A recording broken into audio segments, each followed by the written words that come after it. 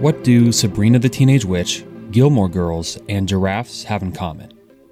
The women are the stars of the show. Hi everybody, I'm Devin Boker, and you are listening to The Wildlife. Despite being one of the most popular animals on Earth, giraffes are not studied nearly as much as you might expect. You might think that's totally fine. After all, giraffes are not known for being super complicated creatures.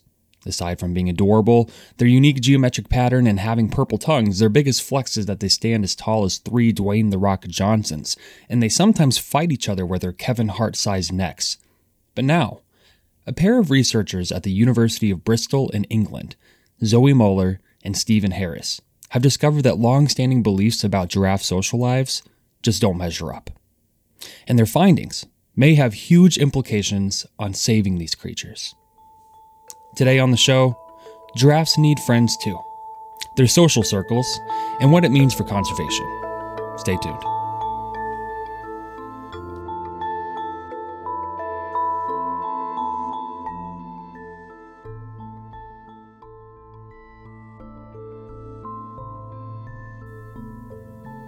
Only now, thanks to field cameras and other technologies, are we learning that giraffes have complex social relationships, similar to that of chimps, whales, and elephants. Giraffes live in what are called matrilineal societies. If we break that word up into its parts, we get matra, which means mother, and lineal, which means line. Giraffe society is grouped according to motherly lines. When a giraffe has her young, they stay together for a surprisingly long time, at least 15 years. For context, female giraffes only live about 30. Of course, any boys will someday strike out on their own, often flying solo, and sometimes joining up with other males. While male groups consist of related members about 1/3 of the time, female groups are so for a majority. A group may have 3 to 9 members made up of sisters, a grandmother, and offspring. But relatedness is not the only thing that defines these matrilineal groups. You may have heard the saying, "It takes a village." Well, giraffes take that to heart. Giraffes form what are called creches. It's basically a giraffe daycare. If one mother giraffe needs to spend a little more time foraging, the others will watch out for the little one. Females in the group will nurse each other's young, protect them, and show shared distress at the loss of a youngling. These types of societies are common in mammals, and for good reason. Matrilineal societies are a smart bet. This setup reduces the risk of young giraffes becoming a meal for a hungry predator. Plus, they help to relieve the mother of the energetic burden of raising young. Raising young is a group effort. This is of course great in the short term, but its impact extends much further. It's all a part of evolution. Evolution by natural selection is dependent on survival. Yet survival means nothing if you do not make it to the age of reproduction. Being able to reproduce means passing on your genes, and passing on your genes shifts the proportions of genes in the population. That is what drives evolution.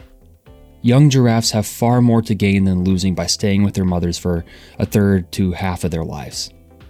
For the adults, they benefit by sharing the energetic burden that comes with raising young.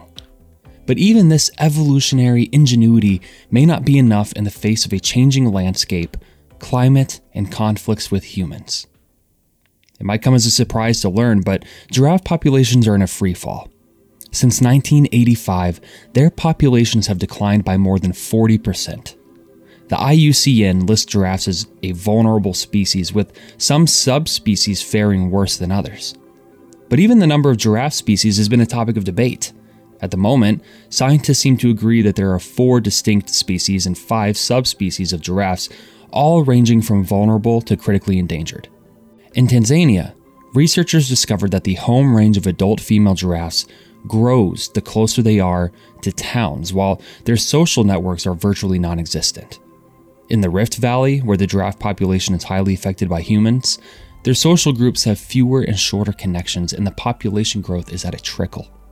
Then, there's hunting. The color of a giraffe is a signal. It says how old they are, their social status, and how fit they are, especially in males. The darker they are, the older they are.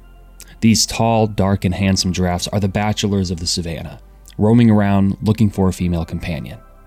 Remember, the younger males are usually a part of a closely related group for over 1/3 of their lives. the roaming romantics serve the important role of diversifying the gene pool. It just so happens that they are also the ones that are often most targeted by trophy hunters. On occasion, older females are killed too, mistaken for an old bull.